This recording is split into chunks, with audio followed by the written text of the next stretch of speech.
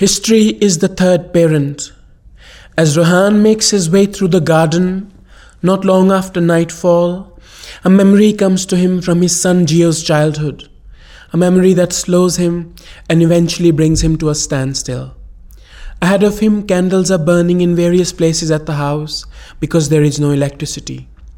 Wounds are said to emit light under certain conditions. Touch them and the brightness will stay on the hands.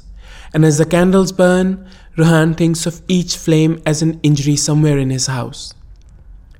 One evening, as he was being told the story by Rohan, a troubled expression had appeared on Gio's face. Rohan had stopped speaking and gone up to him and lifted him into his arms, feeling the tremors in the small body. From dusk onwards, the boy tried to reassure himself that he would continue to exist after falling asleep, that he would emerge again into light on the other side. But that evening it was something else. After a few minutes, he revealed that his distress was caused by the appearance of the villain in the story he was being told. Rohan had given a small laugh to comfort him and asked, "But have you ever heard a story in which the evil person triumphs at the end?" The boy thought for a while before replying. "No," he said, "but before they lose, they harm the good people. That is what I am afraid of."